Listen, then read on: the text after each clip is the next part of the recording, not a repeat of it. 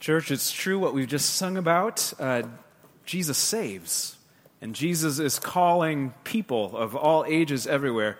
Jesus saves on so many levels. Certainly, on the cross, shedding his sinless blood, washing away guilt and sin and shame, Jesus saves. Certainly, in the empty tomb, when the power of God raised him from the dead, the same power that lives in us and can transform us, Jesus saves. The cross, the empty grave, and Jesus saves in a way we don't think about quite as often. As we observe and imitate Jesus of Nazareth in his humanity, the way he walked, the way he talked, the way he lived, as we imitate Jesus, we are in the process of being changed and saved.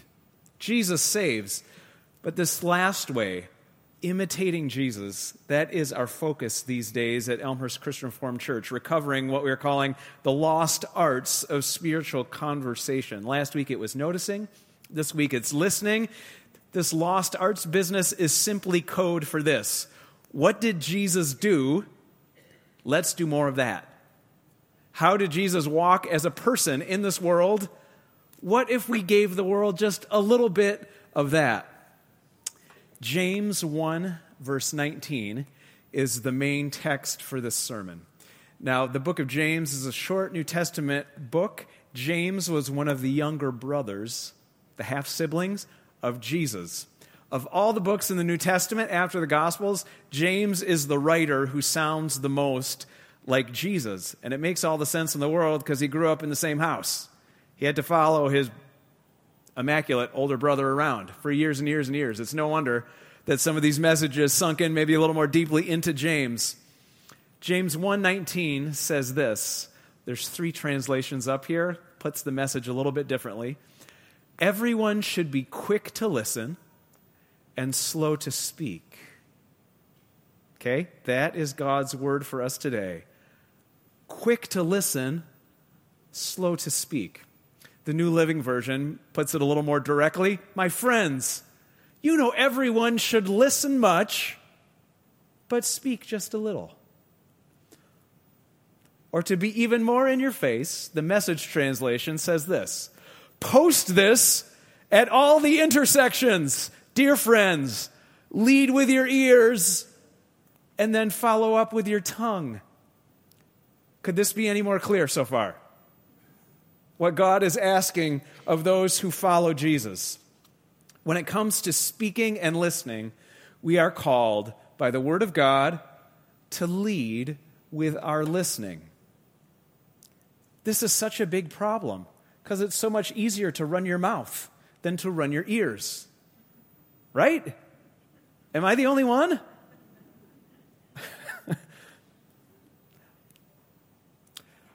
I can think of a couple reasons why this is a big spiritual challenge for everyone in this room. The first reason is, as I just mentioned, for most of us, it is so much easier to talk. It's simple. We hardly even need to use our brain. We just open our mouth, and for many of us, it just comes out. It's so simple, and we're very interested in us. Are we not? Let me tell you about myself. I'm sure you're fascinated. And then I'll post some stuff. A corollary of this is most of the time we think our opinions and our knowledge is the best knowledge on the market. And we usually believe about ourselves that we are right. Or am I the only one again? No? Remember in the Harry Potter books at the very beginning, Hermione Granger is like this insufferable know-it-all. She has so many answers, but she is a bad friend at the beginning because she just can't help raising her hand in class and blurting everything out that she knows between her ears. When I was a little kid, I grew up in a house with 7 people. I was the smallest, and literally, some kids are clever enough to get attention just by being cute. You know what I mean? Like some 3-year-olds are just like, everything stops just because they're so cute. I tried that. I was not cute enough to get people's attention. Okay? So I resorted in a house full of 7 people to yelling at the top of my lungs. It's true. This works very poorly. I had 3 sisters that loved each other. They talked. They still talk nonstop. And it's really hard to get a word and an opinion in. So I had laryngitis until I was 8 years old. I could not talk, literally, from trying to yell at my family just to get their attention. Any opening, I would scream. This is not a good way to go through life, right? By leading with volume, by leading with an amount of words. There is another reason why some of us, maybe especially in church, are quicker, don't want to lean into this. For some of us, the idea of listening to another person or to listening to a series of people just seems exhausting. Like, can we be honest about this? Sometimes other people are really tiresome. Some of us are introverts. Like, we can't wait to go home and curl up in a corner under a blanket with a book, because this world is just such a noisy place that, please, like, can I just be comfortable and quiet for a minute? And why is the Word of God asking me to pay attention to all these noisy people? There are serious hurdles in the way of our listening. And nonetheless, the Word of God simply and clearly is saying, listen first. Lead with your ears. God Himself listens. Right? What are we doing here? We have sung some songs of praise. What is God doing as we are singing and praising? Listening, right? I mean, aren't you hoping God's not like, the NFL's on in an hour, so just... Right? God loves, the Scriptures say, God loves listening to the praises of His people. It's not about the quality or the volume. It's about the affection. God is listening for our hearts. That is what God is listening for. When we pray, what is God doing? I hope so, right? I mean, He could be rolling His eyes. Like, again? You're asking about this again? God is not rolling His eyes. The Scriptures say His Spirit is literally groaning along with us. Like, there are 1,000 ways to pray, and God is pushing us and prodding us and praying along with every one of those ways. When we put our intercessions in front of God, Jesus is in the throne room of God, perfecting our words and then laying these prayers as offerings in front of the throne of God. Like, God is listening. Otherwise, this whole hour is a total farce. Okay? And what are we doing every week during this half hour or so where we open the Scriptures and somebody stands up here and tries to dig deep into it and tease out the implications of what God's Word says? Like, what are we doing? This is not the most entertaining place you could be, right? We are trying to listen for the Word of God. It's not a Bible study. It's not about the info. Like, the challenge here is to spiritually listen because we believe that God Himself is speaking to people like us. Listening is absolutely at the center of the spiritual life. And if we're not listening, and if God is not listening, again, this whole thing, it makes no sense.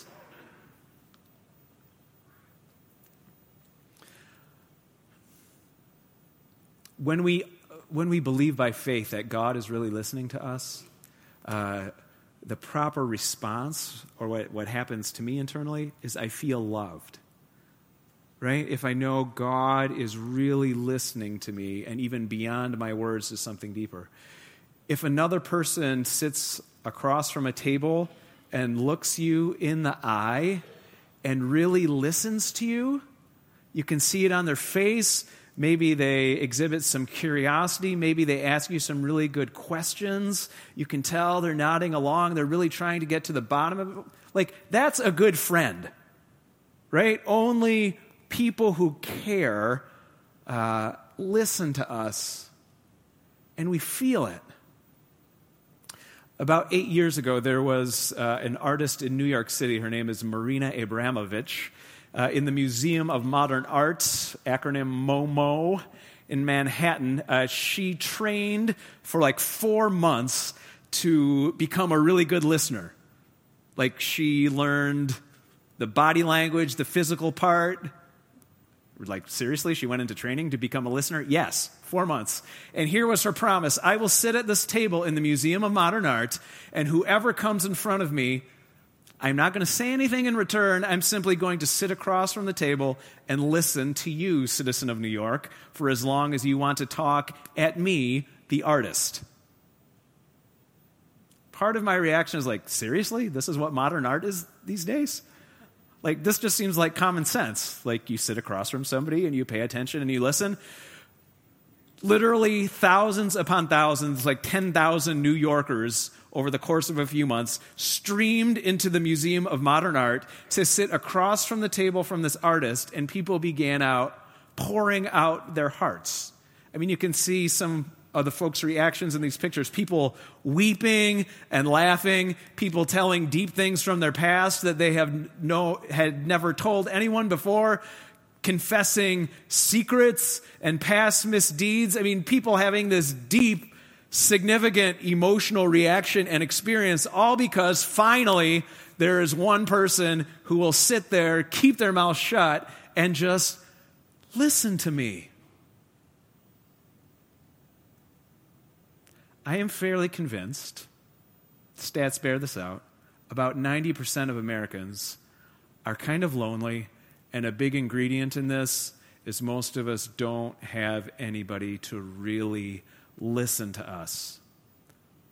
I mean, hear our babble, look at our posts, maybe, but really listen to us? So when I fly in an airplane, I'm kind of a pain in the hindquarters to be around. So usually I'm flying with my good wife, Sarah. She will tell you if we're in like a row of 3 with 2 people, somebody will sit down next to me, and I look at it this way. For at least an hour or 2, we have something in common. We're in this metal tube, and we're heading to the same place. Right? We have something in common. And if you look somebody else in the eye and say hello to them and seem genuinely happy to be in their company, people will start talking to you. I mean, not if they have their earbuds in or their headphones on. I don't say hi to those people, right? I leave them to their own devices. But just sitting in an airplane, looking someone in the eye and saying hello usually is enough to trigger people into starting, and within 10 minutes, it's incredible what people will come out with, all because just a little bit of time and attention. Now, I am not the world's best listener. Jesus of Nazareth is the world's best listener, right? He is the master of all the arts, and most of them are just common sense. He is the master of all the arts. Jesus is able not just to hear, Jesus is able to listen to what is really going on. So many gospel accounts bear this out. Jesus is not only able to see all the distracting stuff that is around, Jesus is able to behold the significant things that are happening right in front of him. Right? All of our sensory words have a deeper level. Writers put it this way. It's one thing to write a text, type, it's black and white, it's printed on the page. But what is really significant is the subtext. Not the black and white words, but the intention, the motivation, the message, the heart that lies below those words. And Jesus is always able to get to the heart of the matter. And this is the challenge for us. Are we willing to follow his example to the heart of the matter? There's times where we are inclined to do this. I mean, when music is really good, what I automatically do when the music is significant, the eyes go closed, right? Because if my eyes goes closed, it opens my ears another 10 or 20%. When we pray, why do we close our eyes? The Bible never tells you to close your eyes when you pray, by the way.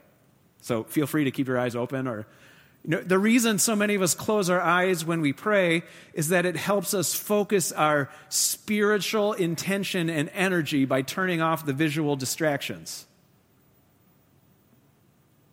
Right?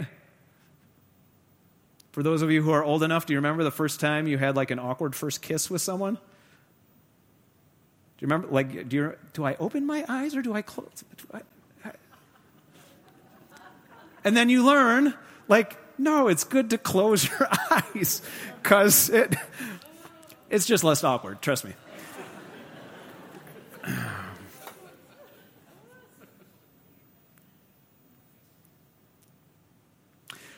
When we close our eyes, it heightens our ears and the other ways that we can pay attention. Slow to speak, quick to listen. In John chapter 8, there is an incredible scene of Jesus listening to the heart of the matter. There's a lot going on in this text, but I want to look at this with you on the level of Jesus listening to what actually is happening. At dawn, Jesus appeared in the temple courts where all the people gathered around him, and he sat down to teach them. Regular day in Jerusalem, so it would seem. But the teachers of the law and the Pharisees, they brought in a woman who was caught in adultery, and they made her stand before Jesus. They made her stand before the group and said to Jesus, "Teacher, this woman was caught in the act of adultery. Now in the law of Moses, it tells us to stone such women. What do you say?" They were using this question, all their words, as a trap in order to have a basis for accusing him. Notice in this account, has Jesus said anything yet? I mean, this whole ugly situation, Jesus is slow to speak, quick to listen, even when the stakes are this high. What do you think Jesus is hearing at this point? I mean, on the surface, he could just be bothered. I'm trying to teach some people at the temple, and you're killing my mojo here. Right? Why are you doing this now? Like, save it for later. Isn't there another place? Jesus could have said, I'm a rabbi. I'm not on the Jewish, court, Sanhedrin. Like, to another place. We'll get to it later. Jesus hears beyond all of this. Jesus is able to listen to the heart of the matter, which is a group of self-righteous religious professionals who are jealous of him, and they're trying to trap him and take him down.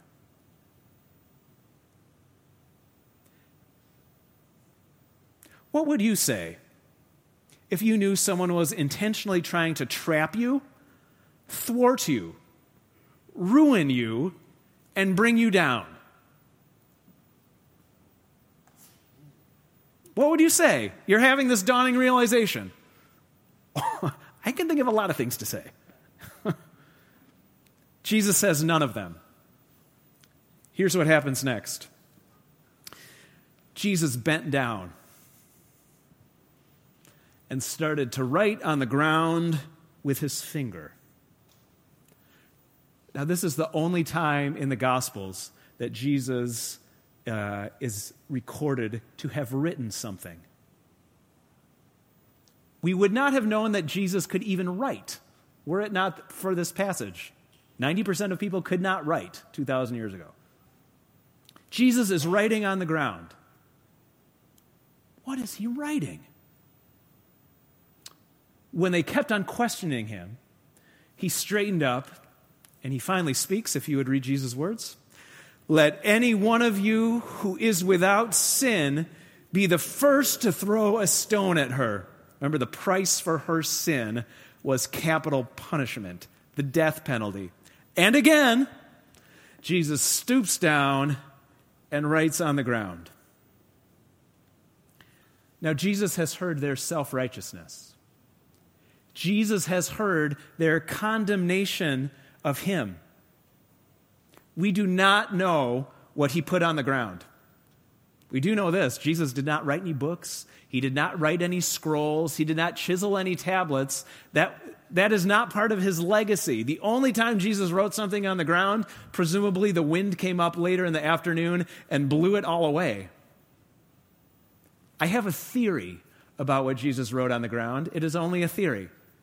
But in the presence of these self-righteous accusers who want to take him down, I think, if there were a group of 20 people, maybe Jesus wrote down a date. September 22 of last year. And maybe for one of those 20 people, they realized, I remember what I did on September 22 last year. Maybe Jesus wrote down a place, the name of a hotel, the name of a person. Maybe Jesus wrote down a dollar amount. And as Jesus writes these things down, again, this is a theory, but we do know what happened to these very righteous, judgmental people. At this, seeing the writing, those who heard began to go away one at a time, the older ones first, until only Jesus was left with the woman standing there. And then Jesus straightened up and asked her, "Woman, where are they? Has no one condemned you?" "No one, sir," she said. And Jesus declared, "Then neither do I condemn you. Go now and leave your life of sin." Jesus gets her. I mean, when someone really listens to us, this is what we say. You get me. You understand me. Jesus gets her. He knows she has done wrong. That is clear. And he knows that if she doesn't change her course, the trajectory that her life is going down, that she is in serious danger. Jesus knows the same thing about the folks who gathered around to accuse her, who picked up rocks, who wanted to take both her and Jesus out. Jesus' action, after listening to everybody, is this. He puts up what I would call a spiritual danger sign, which says, there is a cliff ahead. There is danger ahead. If you continue in your self-righteous judgment, if you stay on your high horse, you're going to fall off a cliff. Your life is going to end up in ruin. The message to this woman is the same. If you continue in this path of sexual sin, if you don't change course, your life is going to end up in pain and destruction and ruin. Now, in posting this sign, is Jesus violating anybody's personal freedom? No. Is he taking away anybody's choice? No. Is he being judgmental or condemning? No, I don't think so. He is simply putting up a sign saying, please, out of love, don't take your life over this cliff. Because I see you, I really see you, I hear you, I am listening to your life, and I love you too much to let your life go off this cliff. I am putting up this sign. There's another way. The other way? To get on the path, to get on the journey and walk and follow this rabbi. You don't have to. Jesus is not saying you have to feel guilty if you don't do it. He is just offering an alternative way for everybody whose path he crosses. There are so many stories in the gospel of Jesus listening to people that no one else will pay attention to. Zacchaeus, that rich, snobby, stuck-up know-it-all. Right? Jesus sees him and listens to him. Surprisingly, there are so many accounts of Jesus listening to women and girls who 2,000 years ago in a male-dominated society, almost everybody was willing to look over. I mean, the story that we heard today from John 8, there is a woman who is unclean for 12 years. No one would have anything to do with her. The account is in Mark 5. She just touches the edges of Jesus' robe, and Jesus hears her. Jesus hears her desperate cry to be healed and saved. Also in Mark chapter 5, Jesus goes to the house where there is a little girl who has recently died. She is no longer breathing, but Jesus can hear her life. Jesus tells everybody, she's not actually dead, she's just sleeping. I mean, she really is dead. Everyone laughs at him, and Jesus raises her to life because he can truly listen, he is the master of listening. He even hears the sounds of life and death, and he knows it is not this girl's time yet, and he brings her back. By the way, there is great comfort in this because even in our most difficult, painful, tragic, tender moments, Jesus of Nazareth can hear where you are. He gets us. Now here's the challenge and here's the homework. Having heard a few stories about Jesus, the master listener, would you be willing this week to listen to somebody? To take the word of God, be slow to speak, quick to listen, and to put that into practice, maybe with one person.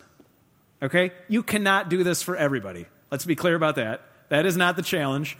You are not supposed to walk out of here thinking, I need to super listen like Jesus to every person in my life. Like, that is hopeless. But if you would be willing to listen to one person this week, that would be amazing. Perhaps as you've been sitting through my words here, perhaps as God's word has been hitting your heart, maybe there is a name or a face that comes to your spirit. By the way, if you are married, your spouse is disqualified, as are all people who are genetically related to you. Right? You should be listening to them already. But you're like, I don't listen to them.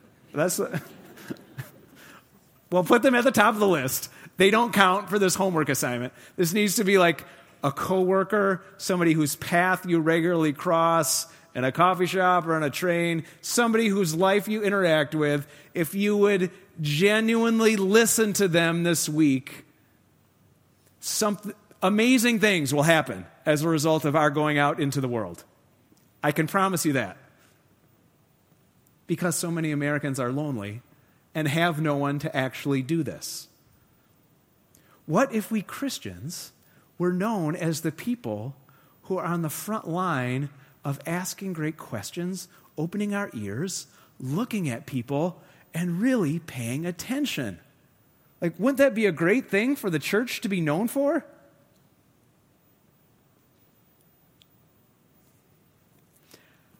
Okay, this was a message about God's word. I'm going to give you 30 seconds of listening advice. The good listeners in the room already do these three things very instinctually. Let me sum up. Just a quick skills test. Number one, if you're going to try to really listen to someone, if you want to give yourself to this, use your face. Like your eyes, nod along when you are understanding or kind of look a little concerned. If you don't understand, give someone permission to further explain. Very encouraging is when you smile at people. You can practice right now.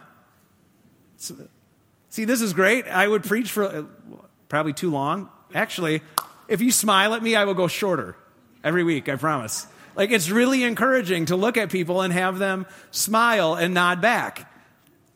Number two, as much as you can, listen for the subtext. Use your focus to listen to what they are actually saying. You have permission to ask some simple questions like, or ask for affirmation. Is what you're saying this? Am I hearing you right? Right? This is what good listeners do. They ask clarifying questions. And third, this is the gold standard of listening.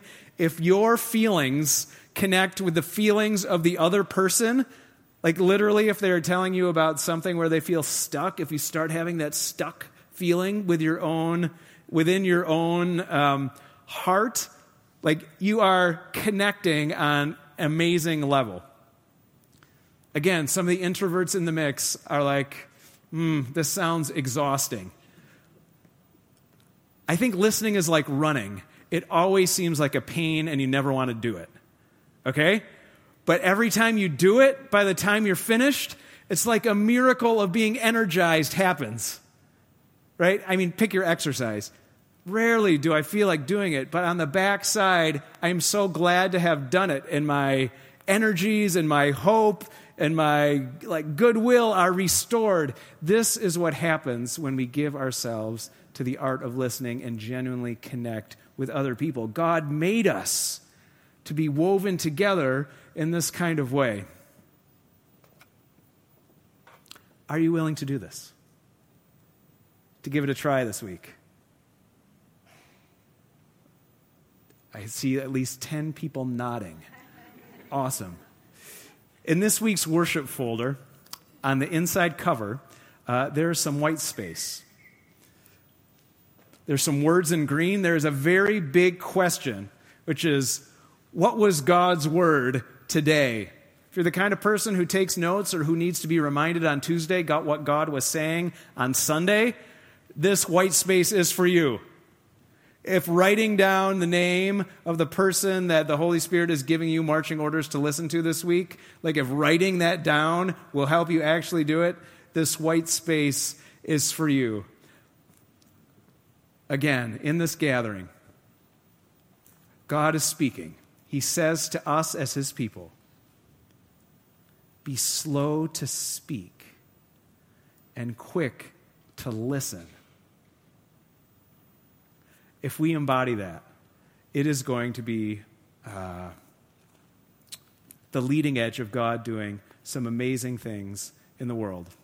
100 years ago, a man named Dietrich Bonhoeffer said this: many people are looking for an ear that will listen, but they do not find it among Christians because Christians are talking where they should be listening. In our postmodern society, where everybody is posting, emailing, messaging, putting more and more words and images out there, the most important evangelistic skill we have is listening. Do you hear me on that? If we want to be a church that reaches out, the most important tool in the toolbox is our ears. God, sign me up. Will you pray with me? Lord Jesus, we thank you for your word. And though it is challenging for us to lean into this simple command, to be quick to listen and slow to speak, God, we want to do that. We thank you that you do that for us. You don't simply come at us with commands and judgment, but you hear our lives, you hear our trouble, you hear our sin, you hear our failures. You listen to that, and you come to us with love and redemption and healing in your hands. For that, Lord Jesus, we say thank you, thank you, thank you, and we pray in your name. Amen.